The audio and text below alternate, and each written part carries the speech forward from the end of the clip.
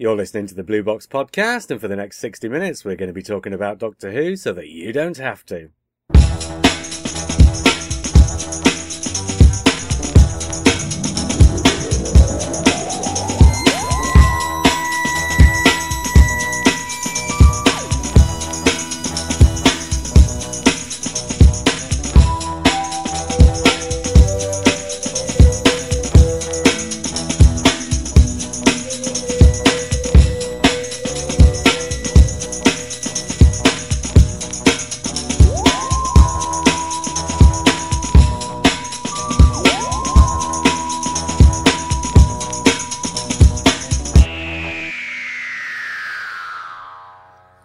Hi, I'm JR. I'm Disc Grinder from the Bin Row Was Right podcast of Excellent and Loveliness.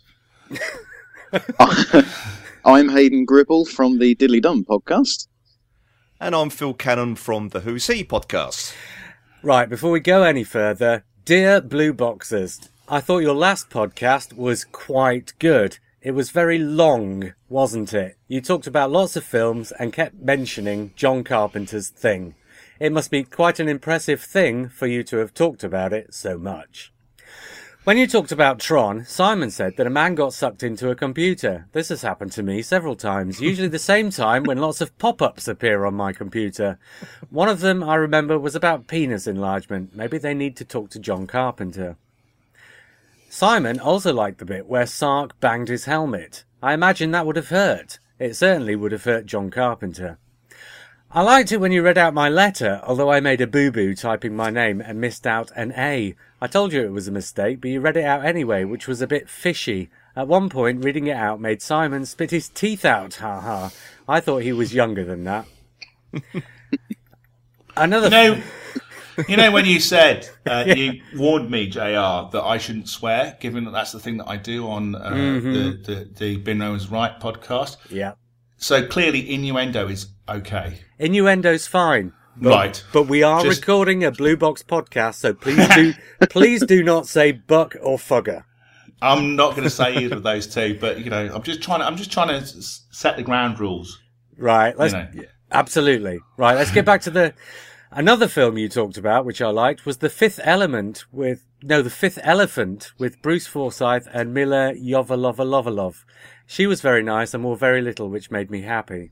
At one point, she had a bandage over her boobies, which made me sad, although her boobies were very small, so that wasn't as bad as it could have been. JR liked the film Time After Time, which was a very short film starring Cyndi Lauper. I quite liked it, but I preferred I Drive All Night, when Cyndi took all her clothes off and pretended to be a cinema screen. I watched that one a lot, and my hand got tired again. You also talked about a film. His emails are a bit close to the knuckle, aren't they? Yes. Knuckle shuffle. You also talked about a film with Karen Gilliam where she shaved all her hairs off. I like her very much, as she never wore panties when she was on Doctor Who, which made me happy. I know this because of a scene with Rory when he was underneath her looking up and he broke things. I expect he already knew that she was shaved. This is so getting a red E on iTunes. Yeah. You know what, though? iTunes, I think they do it by computer, so the computer's looking for certain words. So I think you can get away with as much innuendo as you like. They're not looking for Kevin Williams, clearly. No, as long as you don't say buck or fugger. JR's favourite film was Invasion of the Body Smackers. I liked this one very much. It had Donald Trump in it. I like him because he has Donald Trump. I like him because he has a name about farting, and Jeff Goldblum. Mr. Spock was in it too. He has just died, which made me cry as I liked him a lot. I often used his Vulcan neck grip, although I was asked to stop that by a judge after a lady complained. The lady in the film was Kelly Brook and Adam. At one point, Adam took all her clothes off, which made me happy. Is this a letter or a psalm? This is nearly over. It's nearly over, I promise. At one point, Adam took all her clothes off, which made me happy. There was one bit when she saw Donald Trump watching her in the buff and pointed at him and made a noise like a piggy. That happened to me quite a lot and was responsible for me losing my job at the ladies' gym. Your friend, Sharak Jizz, with 2 A's. Can I just pick up on the Leonard Nimoy reference there? Is that apparently there's this thing called spocking, which is people defacing Canadian dollars to make them look like Leonard Nimoy, and this is a thing that's been happening over the last couple of days in order to commemorate the passing of one of the great and lovely science fiction heroes. They basically, what they do is they draw biro. I don't know whether they use biros. I don't know whether biros are a thing that you have in Canada, but they make the Canadian dollar look like it has Spock on it, which is brilliant. There's also a thing called spocking here in Exeter, where people get in their cars and drive up to Dartmoor and don't ask me what happens next. That's spocking. I was just thinking on the Canadian dollars, can you actually draw like an evil Spock beard on there as well? Yeah, you can. Yes. But apparently, there's the Canadian dollar has recently been made out of plastic, so it's very difficult to draw on it. Oh. Unless you're really, really, really good at it. Persistent? And, well, yes. Very plastic dollars. Yes, yeah. I'd say that was Spock on. Do you reckon their checks bounce? It depends whether they're made out of plastic or rubber, I suppose. But I don't want to bring up the subject of rubber just in case we get an email from Sharak Jizz about it. Too late, it's coming. Oh my God, don't use that word. Too late again. Guys, the reason... far too late. I might have to edit this entire first 20 minutes of the podcast. The reason we are gathered here today, guys, it's March 2015. What happened 10 years ago? England won the Ashes. Doctor Who came back. No, I'm saying Doctor Who come back. Doctor Who come back. It did. We are celebrate. We're here. Well, one of the reasons we're here is to celebrate the 10th anniversary of the return of Doctor Who. Woohoo! Phil, here's a question for you, Phil. Mm-hmm. Do you remember where you were and what you were doing when you first heard the news that it was coming back? Ooh. The answer to that's obviously no. No, I don't remember where I was when I heard it was coming back, actually. I probably read it on the internet when I should have been working. Actually, that's probably where I read it. Yeah. That's probably my first inkling of what was going on. And the amazement that Chris Eccleston was doing it as well. I think that's what caught me off guard more than anything else, to be honest. Do you remember how you felt about it? Because for some people, I mean, for most people, Doctor Who coming back was the most exciting thing in the world. But I'm guessing that there were some people who were thinking, oh my God, they can't bring it back again. You know, they messed it up last time, they'll mess it up again. Well, I must admit, I had images in my mind of, wobbly sets and it being filmed on video and everything. So that's how I thought it was going to come back, as it was when it was cancelled back in the 80s. I thought it was going to carry on where they left off, sort of thing. Yeah. Like EastEnders is done now, really, if you know what I mean. It's sort of very that sort of shot on video thing. And of course, when we saw it, it was wow. Well, the first trailer, for argument's sake, when he's running down the tunnel away from the big fireball, which I was so disappointed they've actually made it into the series. But I thought, oh crikey, they're taking this seriously. They really are. Well, the problem with the wobbly sets thing was that there wasn't CGI good enough in 2005 to replicate wobbly sets. So, it just couldn't be done. They were trying to get into classic Doctor Who and just failed miserably. They managed to do the wobbly monsters pretty well with the Slitheen. The farting aliens. Yeah, the Slitheen. I love the Slitheen. I did too. Yeah, I mean, there's this thing about where you say, is Doctor Who for children, or is it for? And my thesis, and Betsy, my significant other, our thesis is that Doctor Who is about the family. It's about family viewing. It's about making something for everybody to watch, and that was done brilliantly in 2005. Here. And discuss. Oh, we will. Oh, he did. Every member of the family, there was something there for them. But let's stay on the subject of before just for a minute, let's stay on the subject of before the series actually made it back. Do you remember then, Disc Grinder, where you were, how you heard the news? Yes, I do, absolutely. I've always been a huge fan of Doctor Who, and I've got 3 small boys. Well, they're not so small now; they were small then. Yeah. And I'd been telling my eldest all about Doctor Who and saying how brilliant it was, and read these, listen to that. And then when I found out, and it wasn't through the internet, I don't know, I think it was a friend of mine who told me that it was actually coming back. I kind of, I could not speak when I was telling my boy. I couldn't form words. I was going, the thing I was telling you about, it's here. So I can remember that. And it was a genius moment, because I could imagine all of the things that I felt when I was growing up that he's going to feel now. Because he was 2005 when it came back. He was 7. That's the perfect age. Yeah. The perfect age to get into Doctor Who. And he did. And, you know. And the others were about 2-3 years old? Byron was exactly 2. And Marlowe was 5, because he's binary boy. Yeah.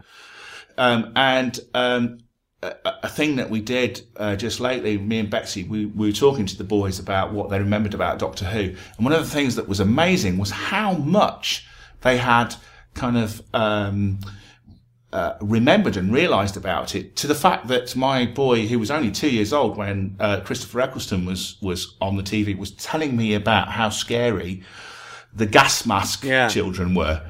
It's amazing, you know. It's just one of those things that is completely brilliant about Doctor Who, is that it has such a huge effect.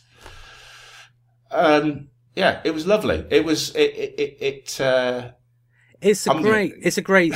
If you've got 3 boys of those ages, that is a great way to get them together on the sofa for an evening and share an experience. And perhaps that's why they all remember it so well. It's because an experience they shared together as a family, like a family day out or something, but a family day out with the telly. Well, one of the things that I always thought was a cliche, even though I had experienced it myself, was hiding behind the sofa. I've seen my boys do that. I've seen my boys hide behind the sofa. I've seen my boys go out of the room and peer around the corner of the door jamb, watching the Slovene or watching the boy in the gas mask. I've seen that actually happen. It's not a cliche. It's an actual thing. It's Hinchcliffe squared, you know. It's lovely. Phil still hides behind the sofa. I'm hiding behind it right now, actually. But for entirely different reasons. Yes. I've lost my trousers. That's what. Hayden, you're the odd one out here. I am. You're too young to remember when the classic series was on. Yeah, sorry about that, guys. So your first experience of Doctor Who as an ongoing concern was Christopher Eccleston. Well, discounting Paul McGann, I guess. 'Cause I do remember the TV movie. That was my first full story. That was just a one-off, of course. Yeah, of course. Yeah. I mean, I remember. I think I was on a school computer, looking up the news, and I saw the announcement then. But it seems to I seem to remember that it took an age to come back, though, because I think they announced it around the time of the 40th anniversary, didn't they? If my memory serves me correct.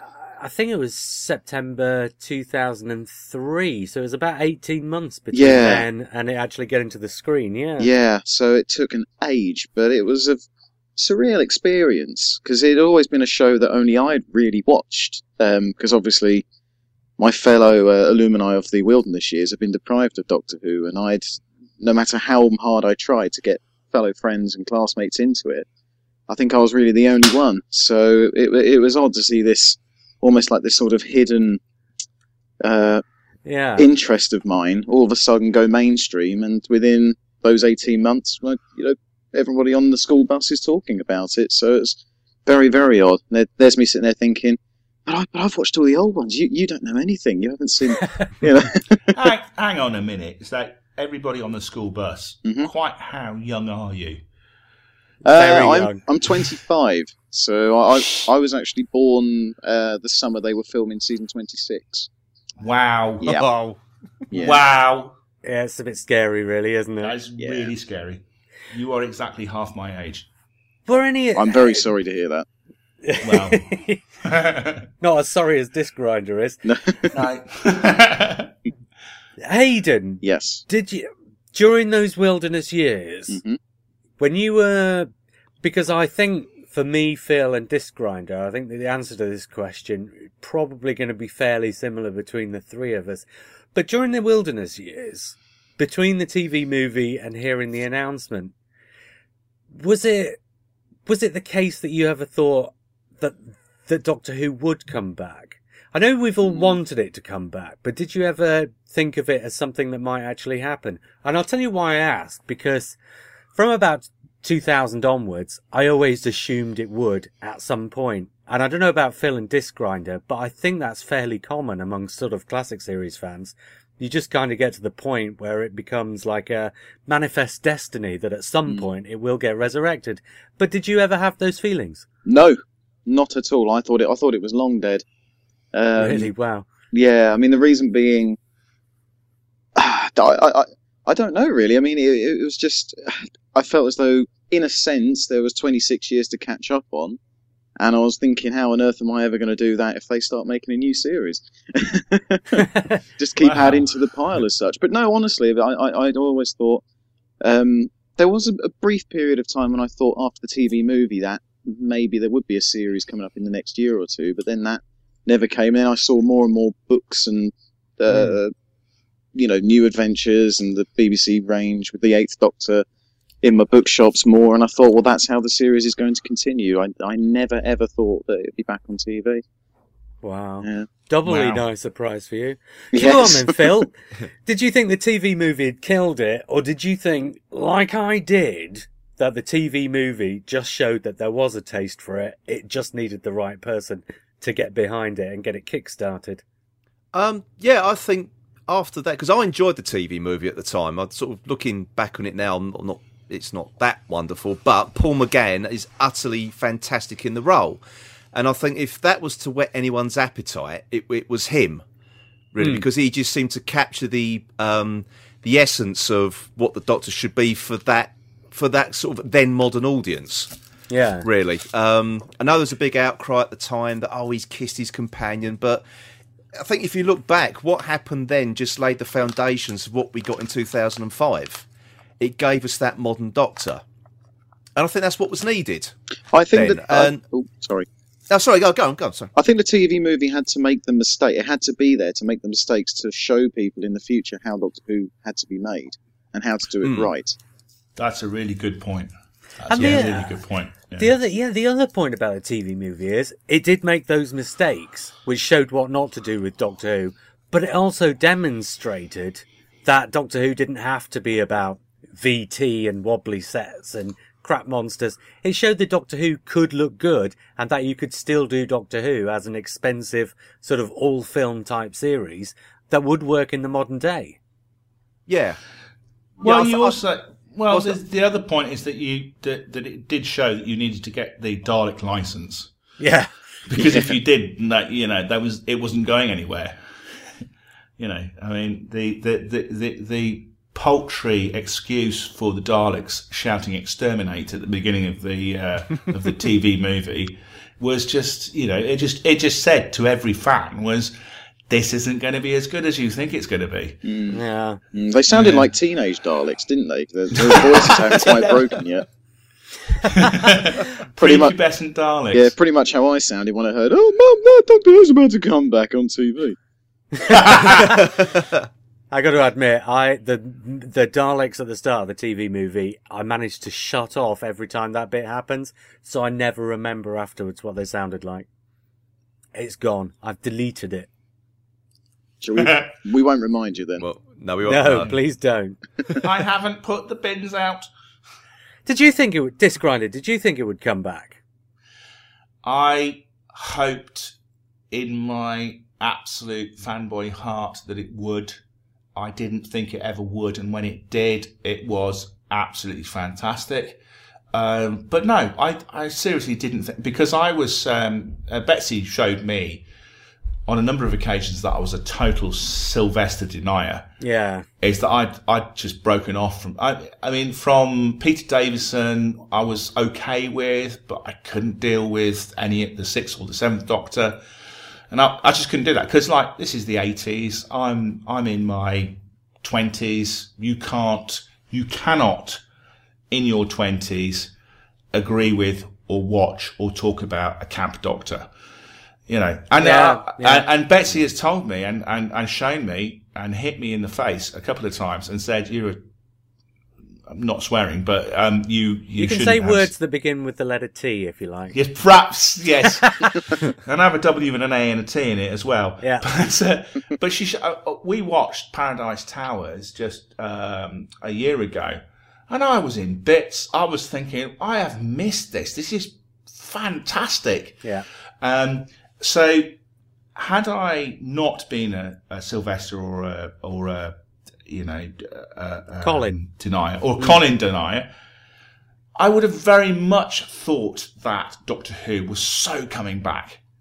I mean, and Russell T, who kind of predicted it with Queer as Folk, with his continual references to Doctor Who in that seminal series.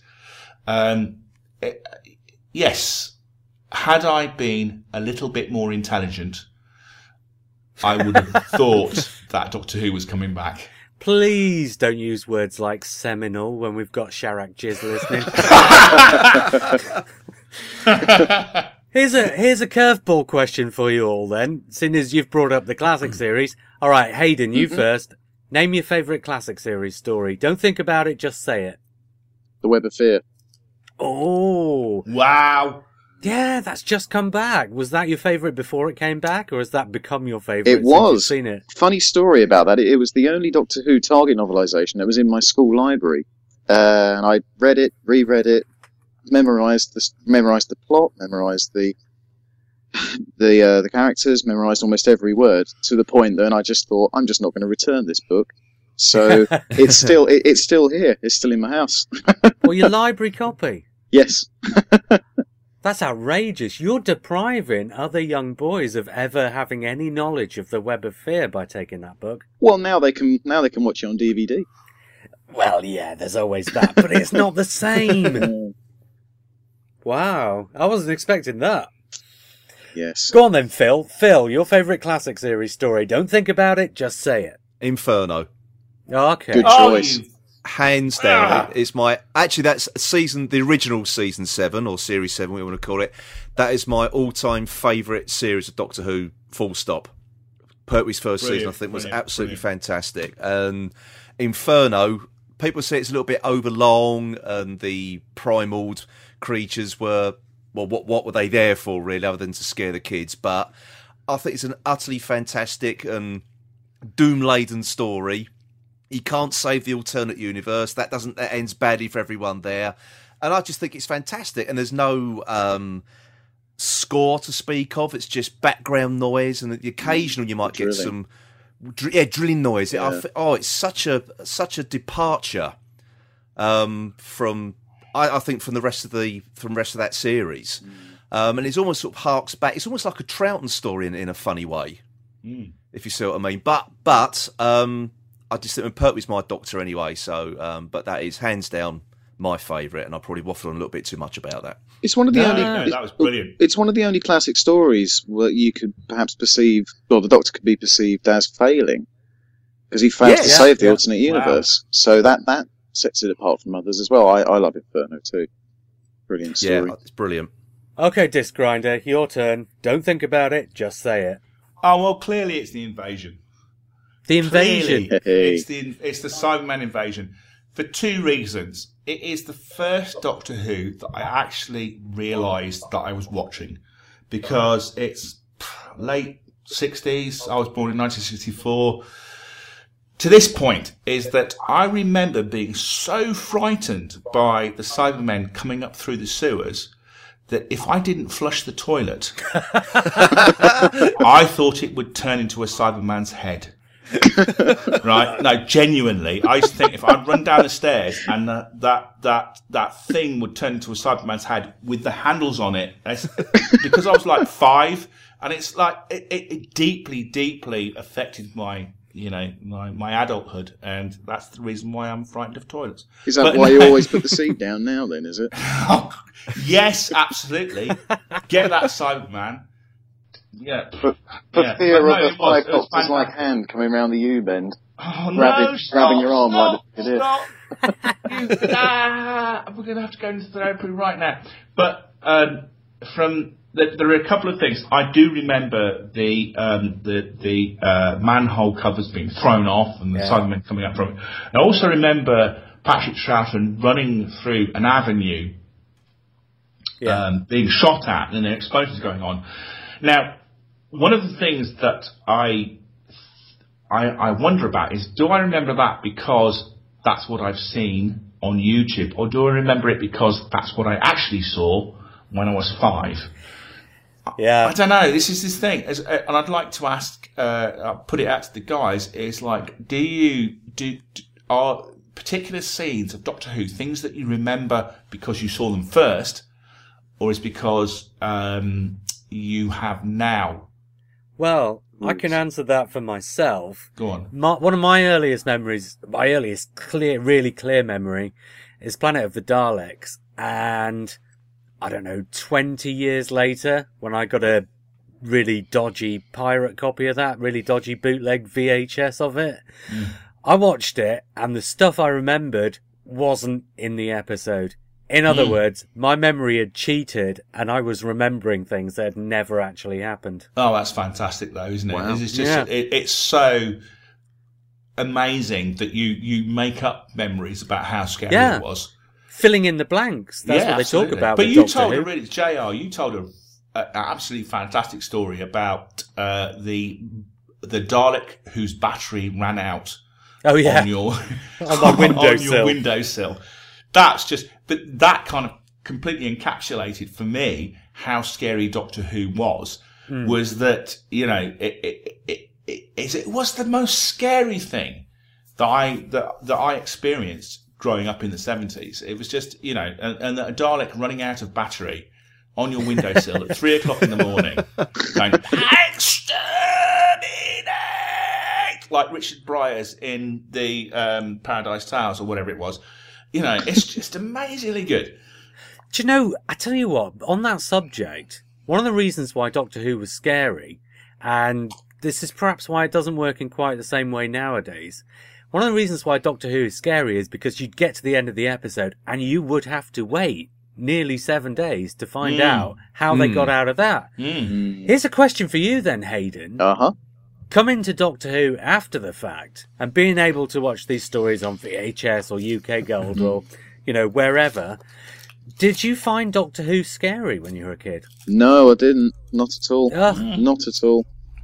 No. Wow. I've to this day I've never found Doctor Who scary. Oh, it's never sent a shiver. It's never sent a shiver up or down my spine. So what is it you love about it then, Hayden? I think it's just a broad canvas that Doctor Who brings. It can be anything. It can be one thing, one story, and one thing the next. And I love the imagination, and also the realization as well. Fantastic, yeah. But I mean, I think the one time where it did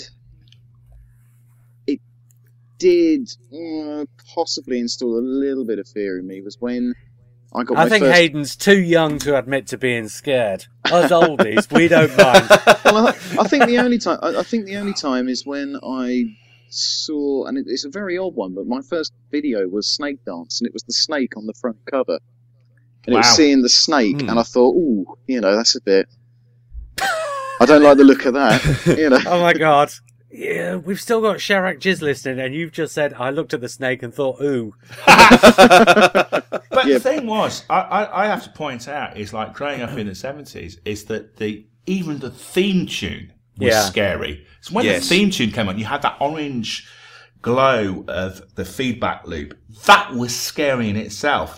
We're talking about, this is just after the football balls have been read out. And then you get the, and you get this kind of, and it's like, it's like a signifier.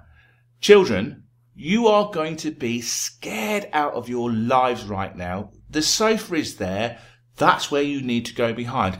I mean, people say it's a cliche, but it actually happened. I was so frightened. One of the most frightening series that I saw was The Mutants.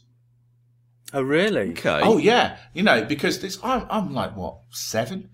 Yeah. And we've got these brilliantly realised creatures that they then used again in The Brain of Moebius, or Morbius, or whatever you want to call it. So, but you had these brilliantly realised creatures who weren't the bad guys. Yeah. Which was fantastic. It's like I had been frightened out of my life by these creatures that were kind of attacking Joe and John Pertwee rubbing the back of his neck, and totally transfixed by that, and then found out in the 4th episode that they weren't the bad guys. Revelation. This is just, this is a point in my life where I think, oh, hang on, there's just stuff going on here that I didn't realise. Fantastic. I mean, my thesis is that Doctor Who teaches you lessons. Yeah, absolutely. Yes. Oh, it's always been my theory that Doctor Who's less about educating people in history and science than it is teaching people about morals and ethics. Absolutely. Mm-hmm. Yeah. Hayden, how do you coming from a kind of like quite a young perspective on that, how do you feel about it teaching you morals? I never really picked up on it as a kid, if I'm honest. I mean, one of my earliest stories I saw was The Green Death. A highly moral, a story seeped in morals, and all I really cared about at the time was how they were going to defeat the boss. It sort of went over my head. It wasn't until I got older, and when I started revisiting, the VHS collection, which I had slowly built up, and then when I looked back, remember one of them sticking out was Resurrection of the Daleks.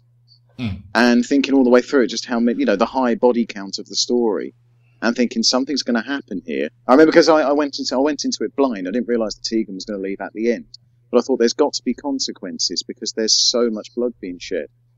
Yeah, and some terrible dying acting as well. Yeah. Well, when you're talking about the Dalek series, like you've got Resurrection, Remembrance, and your favourite, JR. Don't mention the name. Just I'm not carry going on. to, because I'm clearly not going to do that, because, I don't want to talk about Eric Star Wars. Eric Seaweed.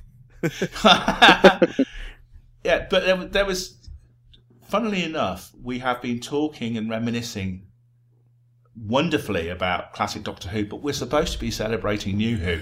Well, I want to celebrate all of it with this, which is kind of... But there's also another reason why I went down that avenue, and that was I just wanted to test a little theory out. And, well, the theory hasn't exactly come up trumps, but something else has come out instead. Phil's choice was Inferno. And Phil, I think you'd admit that that's a highly atypical story. It is. It is. Yeah, very much of its time, I suppose you could say. It's a typical Doctor Who story. Atypical. No, I mean, not typical. I don't know, really. It's... the unit thing, yeah. He's got the unit thing there. You still got the Doctor is still... Which isn't so much... I don't think it's so much prevalent now, is the fact that the Doctor is still the centre of attention. And he very much is in that story. It's a typical Doctor story. I mean, Pertwee is all over that story, which I don't think you get so much now, because obviously they try to divide the story between the Doctor, the companion, and the other characters a lot more. Whereas back then it was all about the Doctor, or maybe in Pertwee's case, all about Pertwee. Oh, yeah. All about his big nose and his big hair. Exactly, which got bigger by the season. No, where I was going with that was the alternate universe thing. That's the only time you get that in the classic series. The reason I asked was, it was just a tiny straw poll, because I was wondering, are the stories that we like the best, the stories that stick out the most in our memory, the ones that do something different?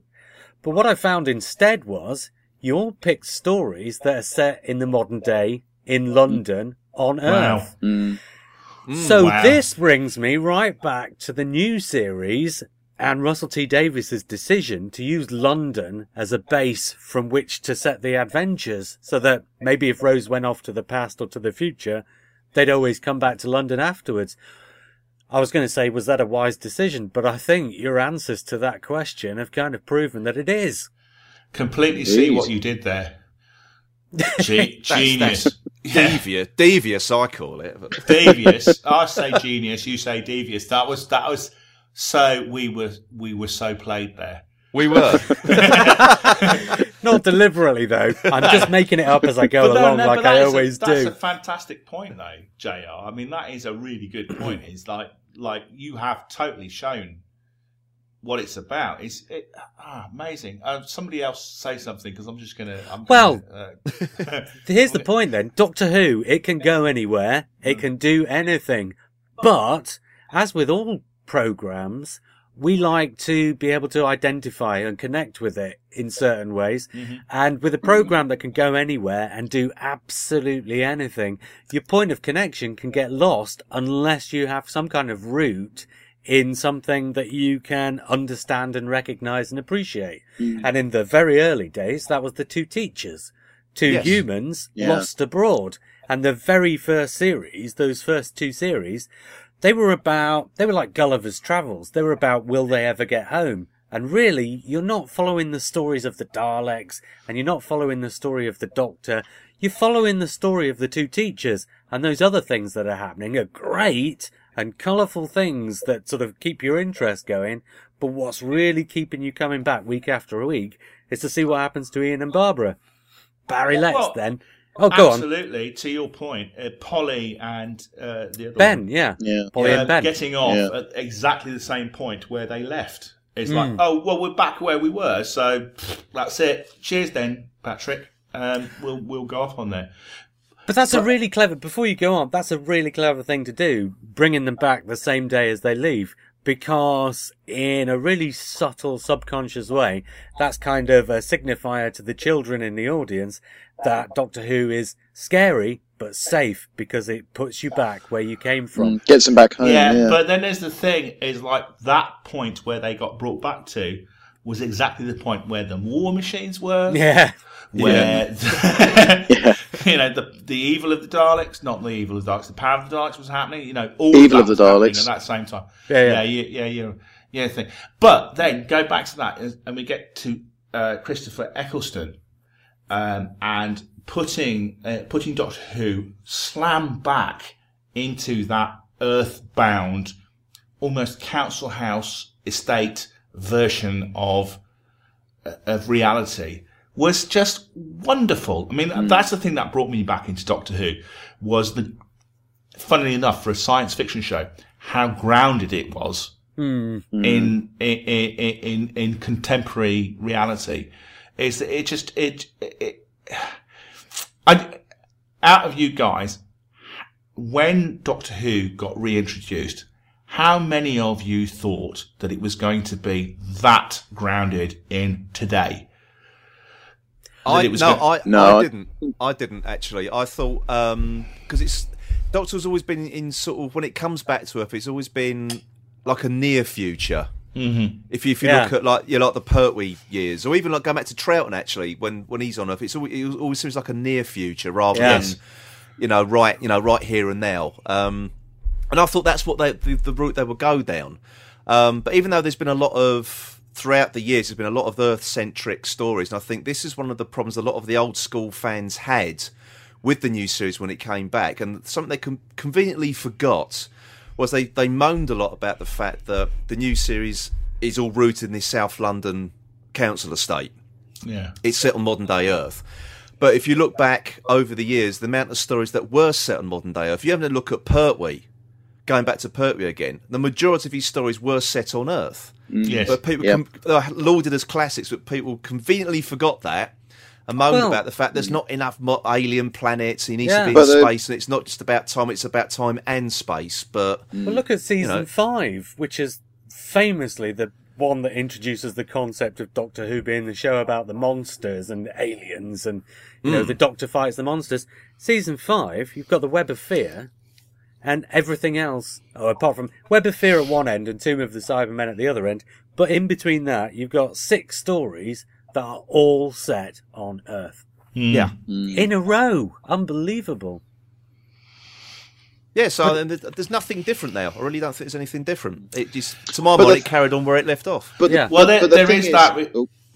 Sorry. Go on, Hayden. There is that ridiculous idea that Doctor Who goes through these cycles of crotchety old man, base under siege, action man, madman, slightly breathy blonde man.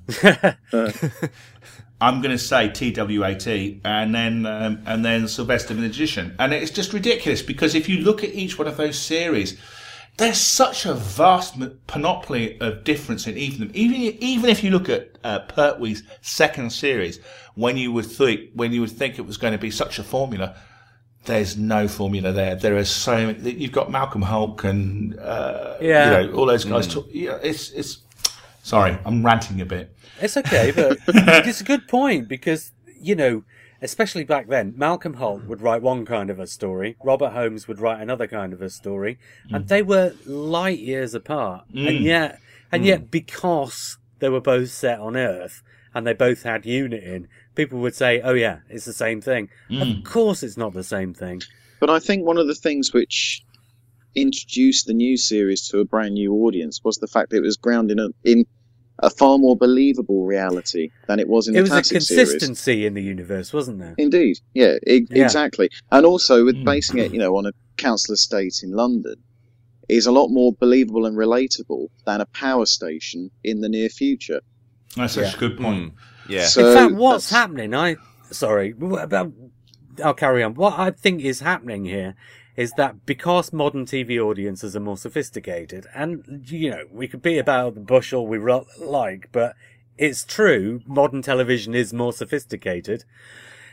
And what's happening is, by creating a more coherent universe, where you've got things like, for instance, what Stephen Moffat does with the Paternoster Gang, allows the audience watching at home to accept the weirder things and the more unusual things and the sort of wilder things, because there is this grounding in this consistency in the universe. Yeah. Yep. Well, you also get accelerators. You get accelerators of plot where you will just say, well, okay, we accept that the way you get from A to B is this way. And we can do that in 45 minutes, where in the classic series, it would take 6 episodes for you to be able to develop that point. Is that you get points in Doctor Who, New Who, where it's just like, well, this thing happened, that thing happened, and it was good, and stop, and there's the sonic screwdriver, bleh. Whereas in classic Doctor Who, to a certain extent, especially with the runarounds in the enormously padded out season 6 series, you would get Malcolm Hulke and and his padding out the plot in order to develop character and interest. I don't know whether I'm making a good point or not. It's just I just think that there's a lot more shorthand these days. Absolutely. Yeah. That's thanks, JR. You've just shorthanded exactly what I was saying. Well, here's a question. This is the wider question that I was going to ask all of you. Okay, imagine you're in a Roman arena and you're the emperor of all Rome, and Doctor Who's been playing out in the amphitheatre below you. New Who, thumbs up, thumbs down, or twiddling around the middle? On the whole, have you liked New Who more than you've disliked it? Oh, absolutely. Hayden? Absolutely. Definitely. It's, I mean, to me, I think it's a bit of a shame that we haven't got the serialised format that we had in the classic series, to allow for more character development and to allow for storylines to be, not drawn out. What's the word I'm looking for? Played out, extended. Yeah. It's a shame that they've lost that, and now it is incredibly pacey and sometimes a bit too pacey for the casual viewer, which loses them. But on a personal note, I've absolutely loved it since it's come back. I think barring patches in Tennant's run, I haven't switched off. So I've love it. Love it. Completely with you on that. Phil, then, how about you? It's a thumbs up. I've loved it since it came back. actually. Okay, not every episode. Anyone who listens to my podcast will know that I don't like everything. But I'm just being honest. But the thing is, there's always something to bring you back again. And I'm not just saying, I'm just a big advocate for the classic series, because there's a lot of things wrong with that as well. The stories there I don't like either. But again, as I say, there's always something to bring you back, and it's been the same with New Who. You might not like one episode one week, the next week it's a new story. It starts again, and then you could end up loving that one. But I agree with Hayden that sometimes it just feels a little bit too rushed now and again. I think the 45-minute format doesn't sometimes allow the story to breathe enough. Because sometimes some of the endings to the stories just seemed a little bit, wow, where did that come from? They seemed just a little bit too, not shoehorned in, but maybe if it was given a little bit more time to reach that point, I wouldn't walk away feeling like that, if you know what I mean. Yeah, I've said this before, but my theory on that is it feels rushed because you've got the end of the story the same week as you've got the beginning of the story, something you never had in the classic series. Yeah. So I think even if it's not right, because I think actually they've, over the 10 years, learned to fill that 45 minutes almost perfectly.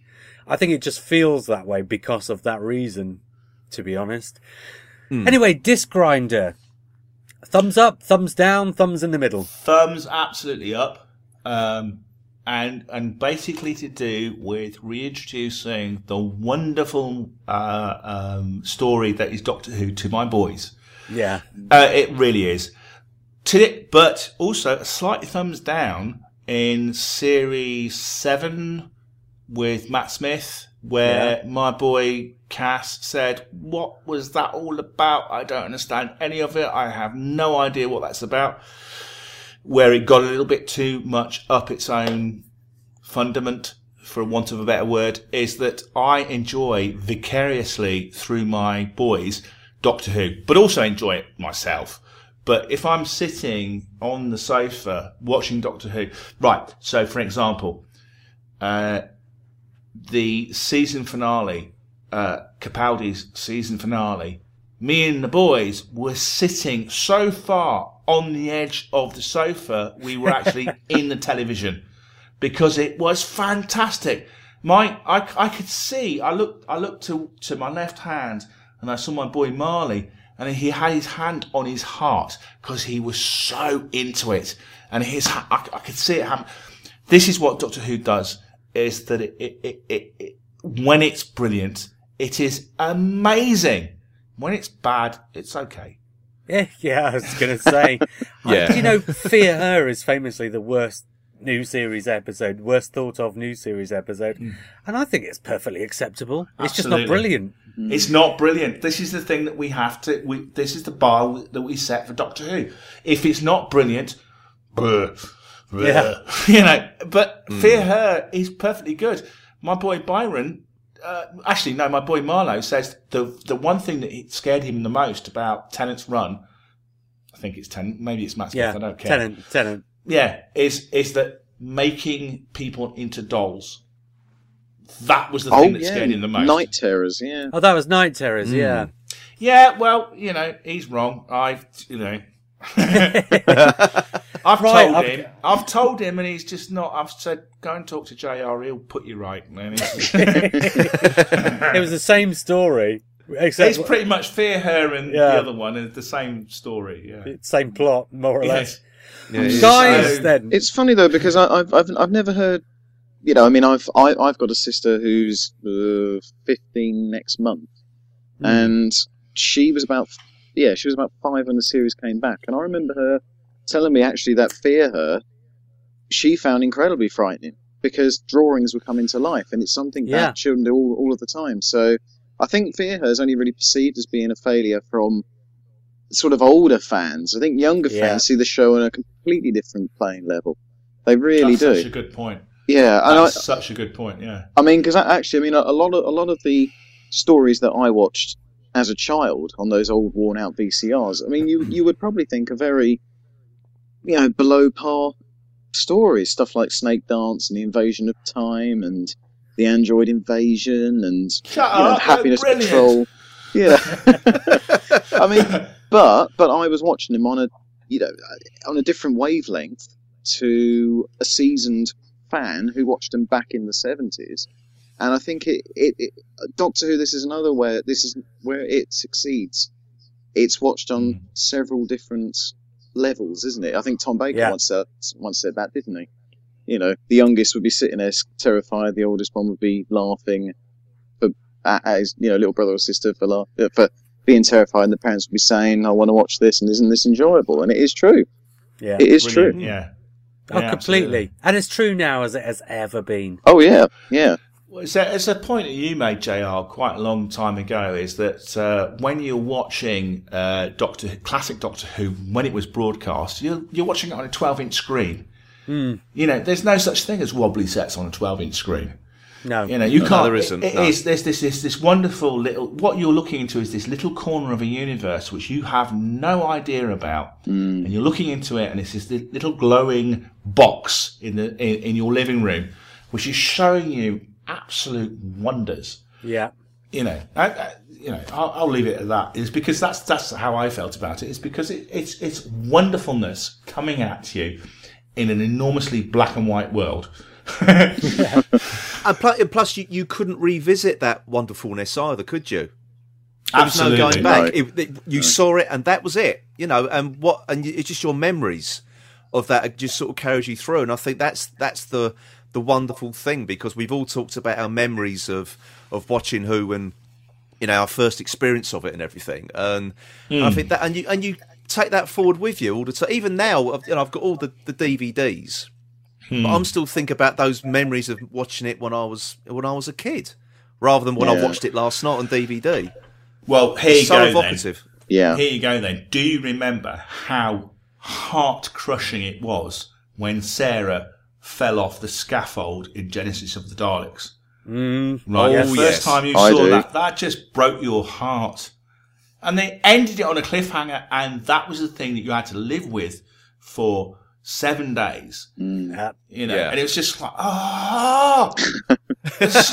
no, really, seriously, So much so that even on the repeat, my heart was still in my mouth. Absolutely. It's still, I mean, Genesis Arts is just brilliant from stem. Well, there's a lot of padding, but it's brilliant from stem to stem. I would have had that. I would have had that experience, but BBC Two showed episodes 2 and 3 back to back, if I remember, when they repeated it in, was it 99 or 2000? Because they started showing some episodes. I think they showed Spearhead, and they showed Silurians, and they jumped forward to Genesis, and they showed episode 1 week. This was the first time I'd ever seen a Dalek story, and I was gripped. And then I seem to remember that they double banked them. So even when Sarah fell, and by that point I knew that she left, a season and a half later. Yeah. I didn't quite get that feeling, but I might have done if they didn't have part 3 out straight afterwards. Here's an interesting point I want to ask you guys about, which is because one of you is quite young, is that next to you we're all young. I'll tell you what, if I'm on here again, you'll have to age me, I think. Just so I can keep up. Is that one of the things that the Daleks represented back when they first came into Classic Who was Nazis. And if you think about it, 1963, this is 20 years, not less than 20 years, than when the Nazis were actually a big threat. And the design of the Dalek was basically a panzer. A little homunculus of a panzer. One of the things that certain American podcasters don't get, and I'm not dissing them at all, is that they don't get quite how scary the Daleks actually are. Yeah.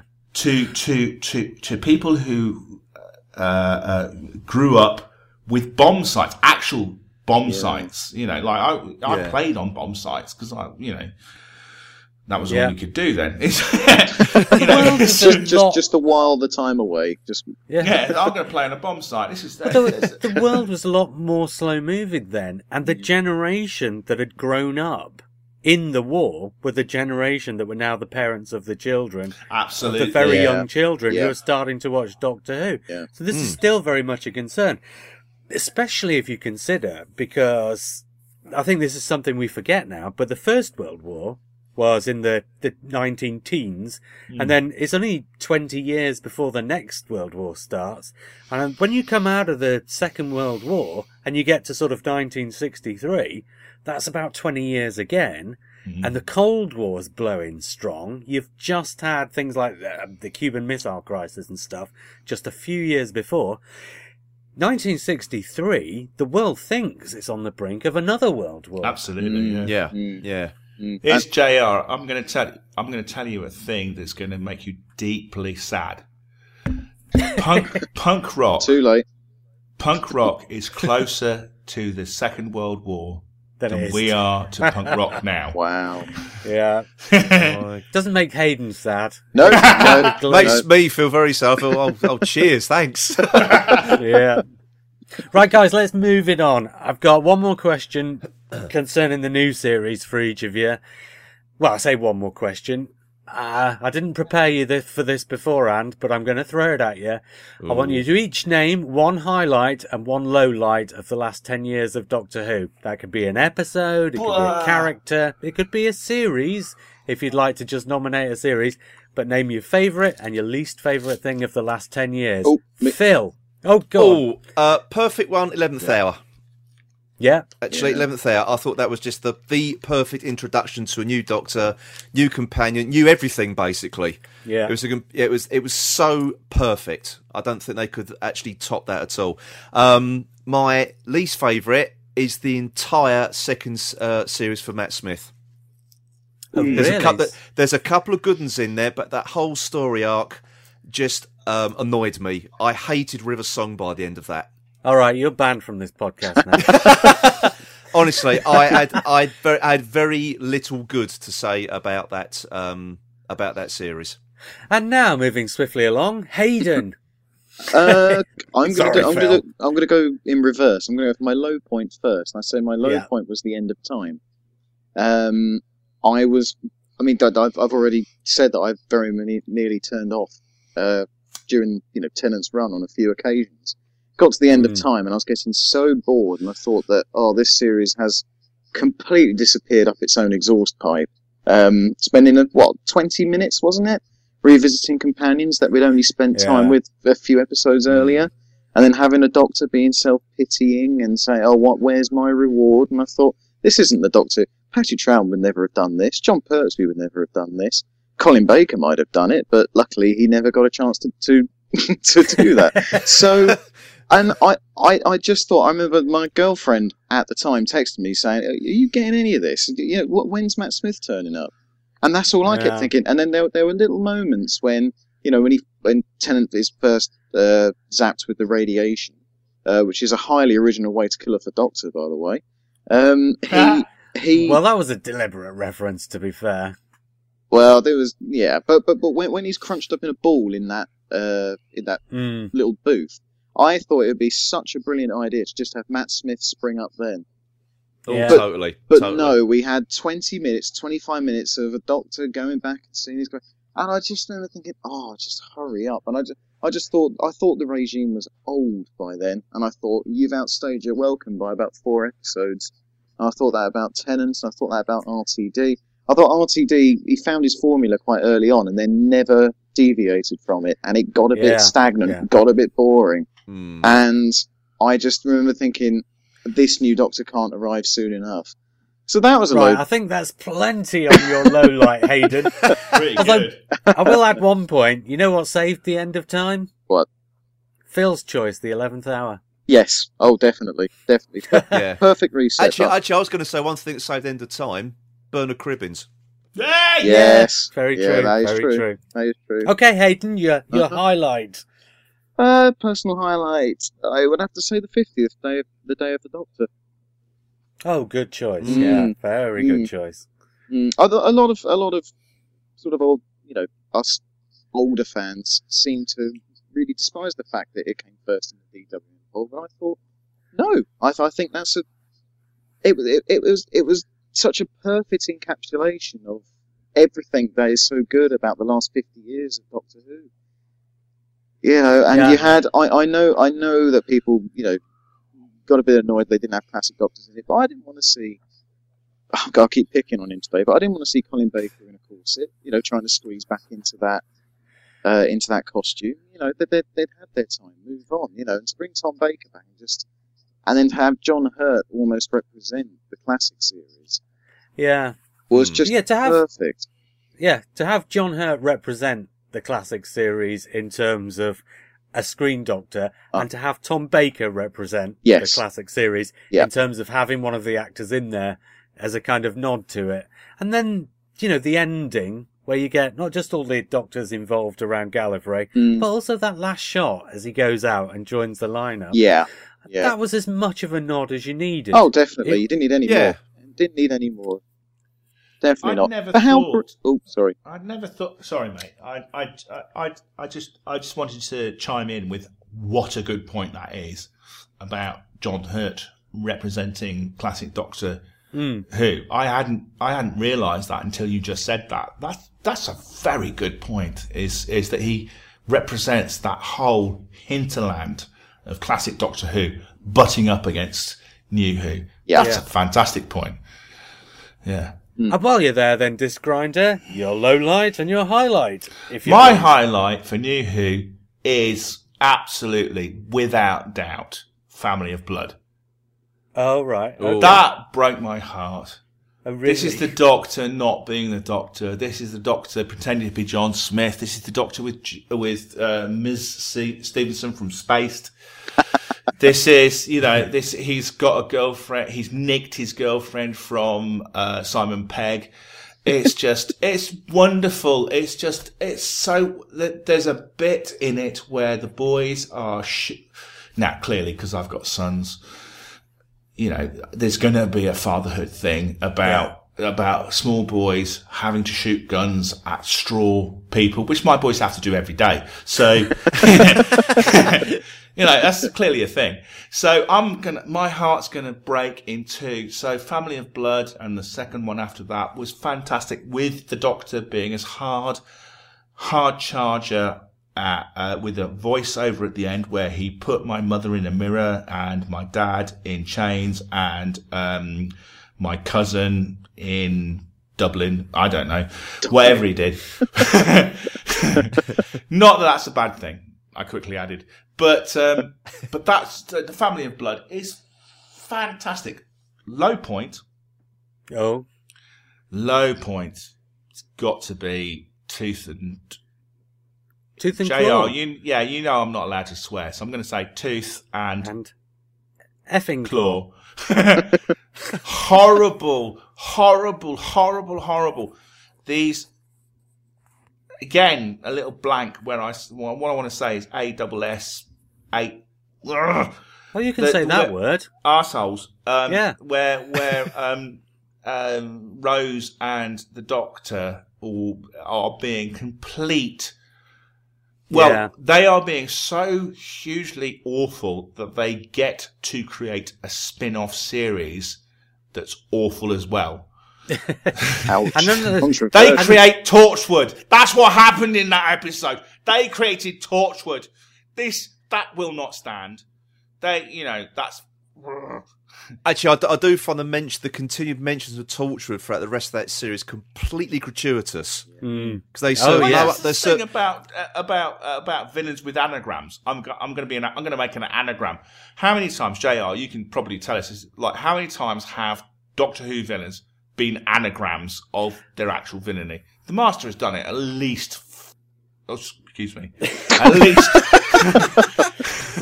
At least a couple of times, the Stremram and then you get that. Sorry, I'm ranting. Have a glass of water. Sit down. Horrible Torch and Tooth. That's usually my job to rant, actually. But wooden Tooth or whatever it's called with the orange, the bloody ninjas. Oh, it's just horrible. But what you've missed is not just that because the Doctor and Rose were being awful, an awful series was born out of it, but that awful series that was born out of it, Torchwood was created as a weapon against the awfulness of the Doctor and Rose. It was because the Doctor and Rose were so awful that Queen Victoria thought they needed Torchwood. Yeah. Oh, mate, you're doing dialectical Marxism now, aren't you? Synthesis versus antithesis, and there will it's just that's wrong. That's Torchwood is from stem to stern awful. Yeah, you're right. You're not wrong. I'm not getting any disagreement from you. Hayden, what do you think about Torchwood? Teachwood? I didn't watch it much, Don't but every time I did, I turned it off. I really didn't like it. I found the Captain Jack character grating. This is incredible to me, though, is that RTD did both Torchwood and the Sarah Jane Adventures, and the Sarah Jane Adventures are lovely. Yeah. I mean, they really are. Yeah. Brilliant. And Torchwood is horrible. Yeah, but Torchwood is trying to be adult Doctor Who, and Doctor Who should never be a spin-off of an adult Doctor Who. Doctor Who is a family show. Sarah Jane Adventures was a family show. Yeah. Torchwood, it was a bit like, do you remember when Charlie Brooker once described it as, it was like the Chuckle Brothers with sea shots? Do you remember that? And he hit the nail on the head. It was gratuitous for no... It was being gratuitous for the sake of it.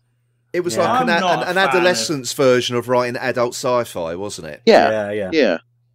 Just chucking loads of sex and swearing, people will love it. And people did love it. I didn't like the first two series at all. I thought it was utter crap, to be honest. Well, if you're gonna go golden age science fiction metaphors, you're gonna say that Torchwood was a late period Robert Heinlein.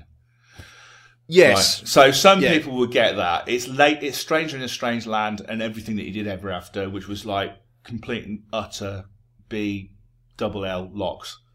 Yes. However, I will defend Children of Earth, though. Yeah, Children of Earth. Yeah, good point. I actually thought that was event television, and to do it on consecutive nights, I think was a stroke of genius. I know John Barrowman didn't particularly like that this short form of Torchwood, but I think it worked brilliantly. Then they went and ruined all that with Miracle Day. Yeah. Which is 10 hours of my life I will never ever get back. Miracle Day is the only extended Doctor Who universe stuff I don't have on DVD. Right now, and that's a good thing. Yeah.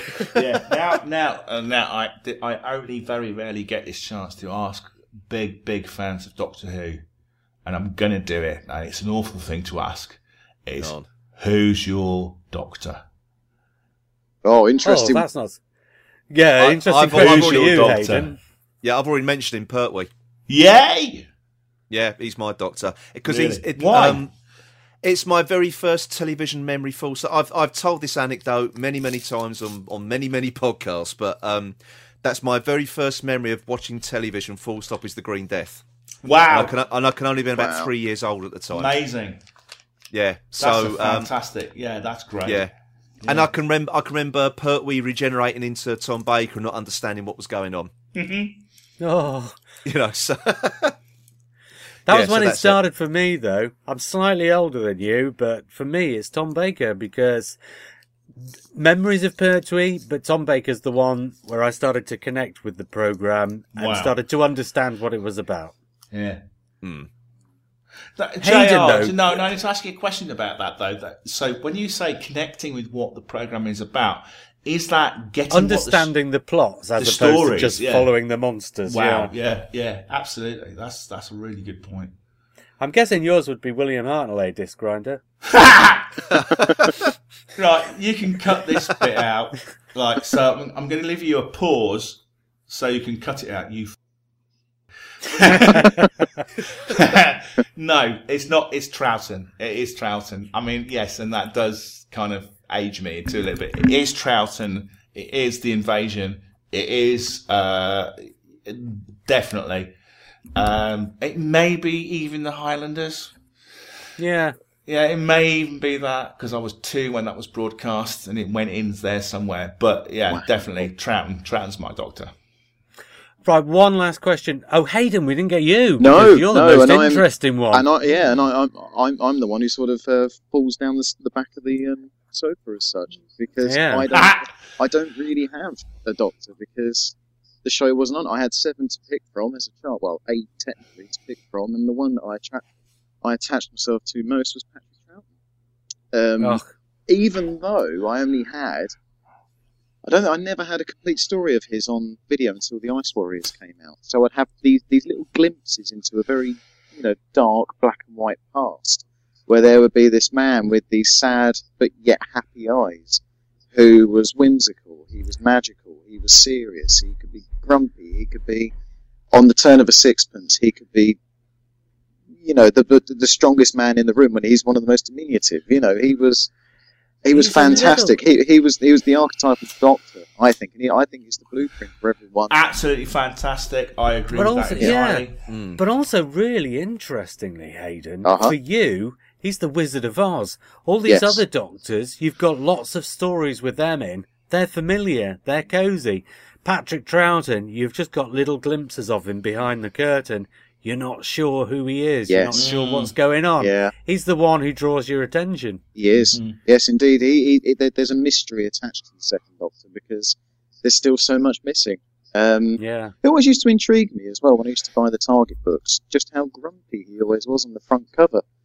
And yet when you saw him on TV, he was never anything like that. It was odd. Well, let's just take a moment to bask in the glory that is the Web of Fear and the Enemy of the World. And how wonderful that was, and how what you never realised about there was so much acting business going on. There was so much interplay between the characters that you would never get from telesnaps, that you would never get from audio. That you just saw how fantastically well acted it was. It was just amazing. I immediately downloaded it from iTunes and watched it and watched it and watched it again and just basked in the glory because before that all you had was to show the chemistry that was going on between the actors in that was the Tomb of the Cybermen. When had you not seen that little bit of play where Patrick Troughton holds Fraser Hines' hand going into, if you hadn't seen, if you'd only had the telesnaps, if you'd only had the audiobook, you'd never have seen that. No. Yeah. No, do you know true. My theory on this? Because, it's been said many times that particularly by those last 3 series in the 60s, they were making it so close to broadcast, and it was so many weeks of the year, and because they were doing a lot more filming now, they were losing their weekends because they were going out filming, and they were on such a treadmill. I think a lot of the times the regulars were just trying to amuse themselves, and it comes across on screen. Yeah, I think you're right there.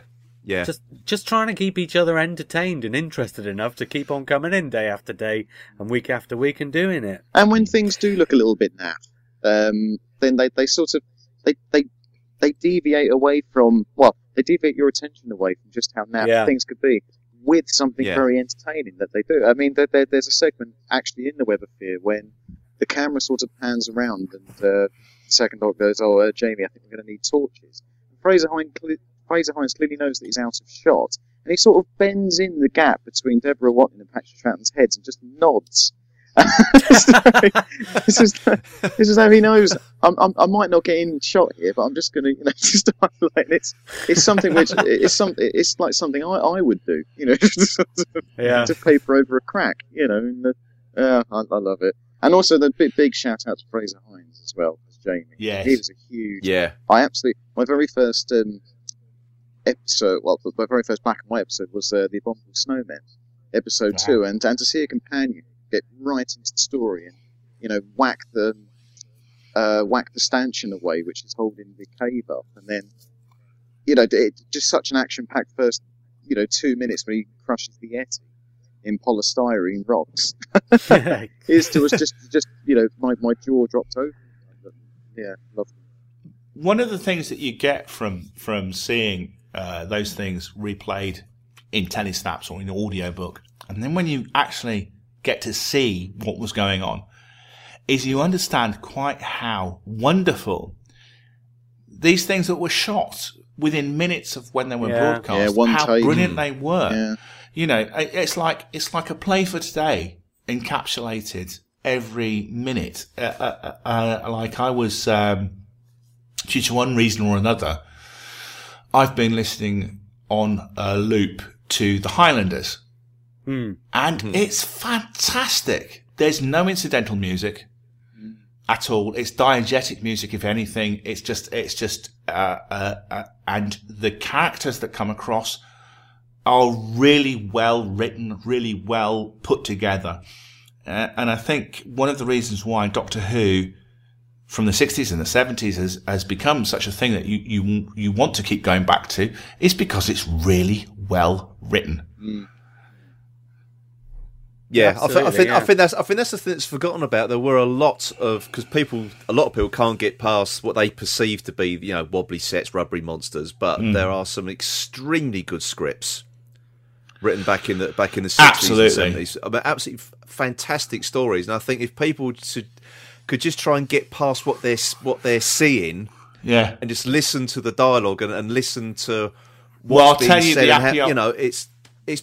there is some fantastic television there. There really is. Well, when I watch the black and white episodes, and especially I suppose the classic series altogether, it's almost like I have a perception filter on, because when I watch it alone, I am in the story. I'm listening to the dialogue, and I'm paying more attention to that than I am the sets and the poor special effects. Yet when I'm watching it with people,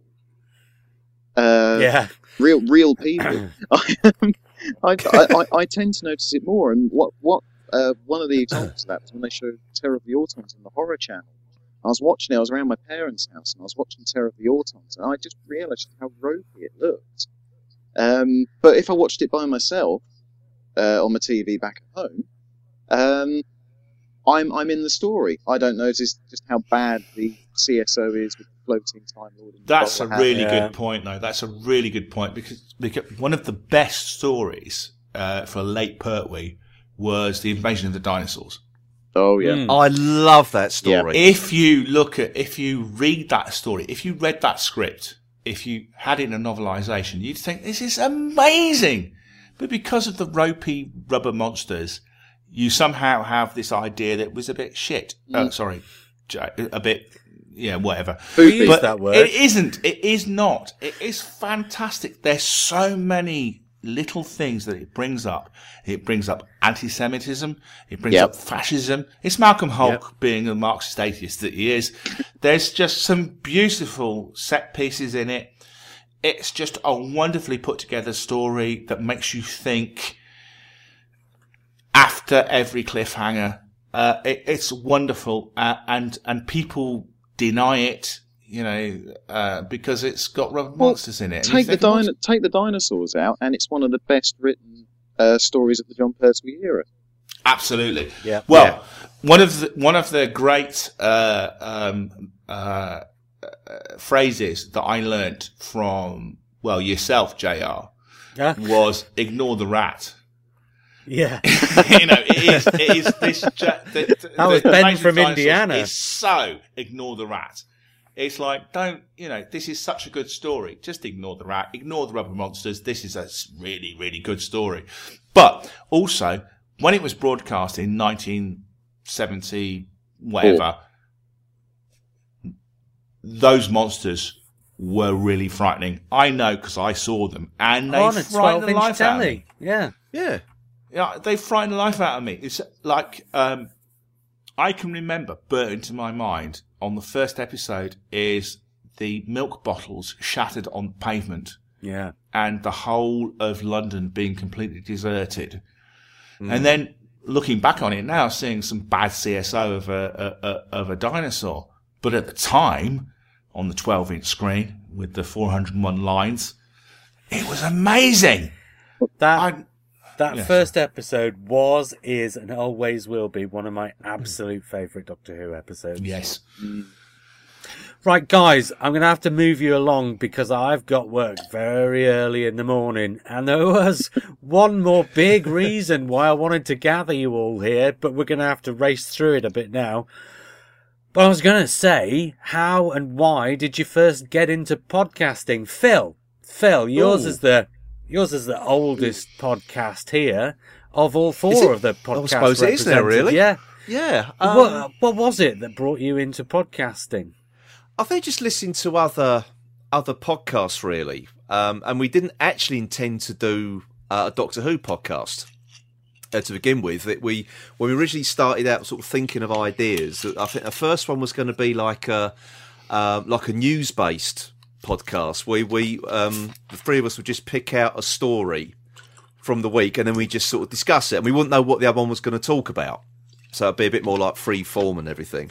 Yeah. Then we sort of moved away from that idea, and then we sort of thought about at the time ITV4, or ITV3, I think. I can't remember which one it was now. No, it was ITV3. Was showing all the old classic ITC programs, so like Man in a Suitcase, Random Hopkirk, etc., etc. So we were going to do podcasts based on those sort of things. And then the bugger stopped showing it. So,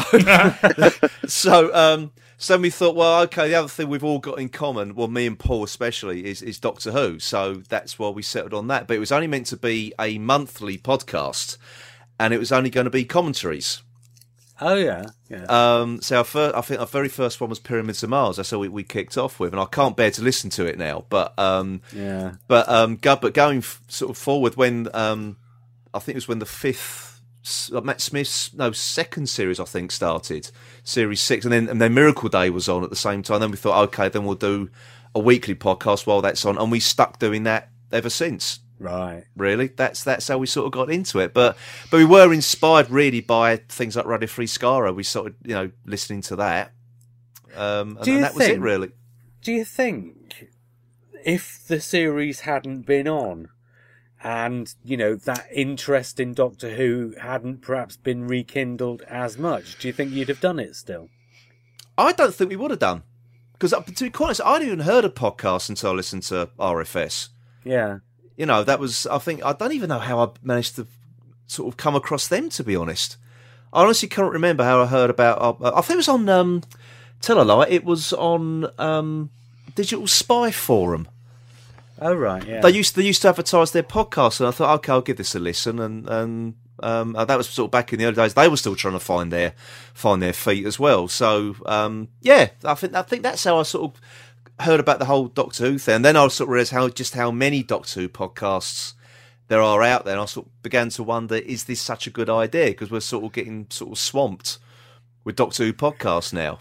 But as it turns out, there's plenty of room for everybody. There is so many people. I'm going to point out that your man there is pretty unique voice as far as Doctor Who podcasting is concerned. So fair play to you, mate.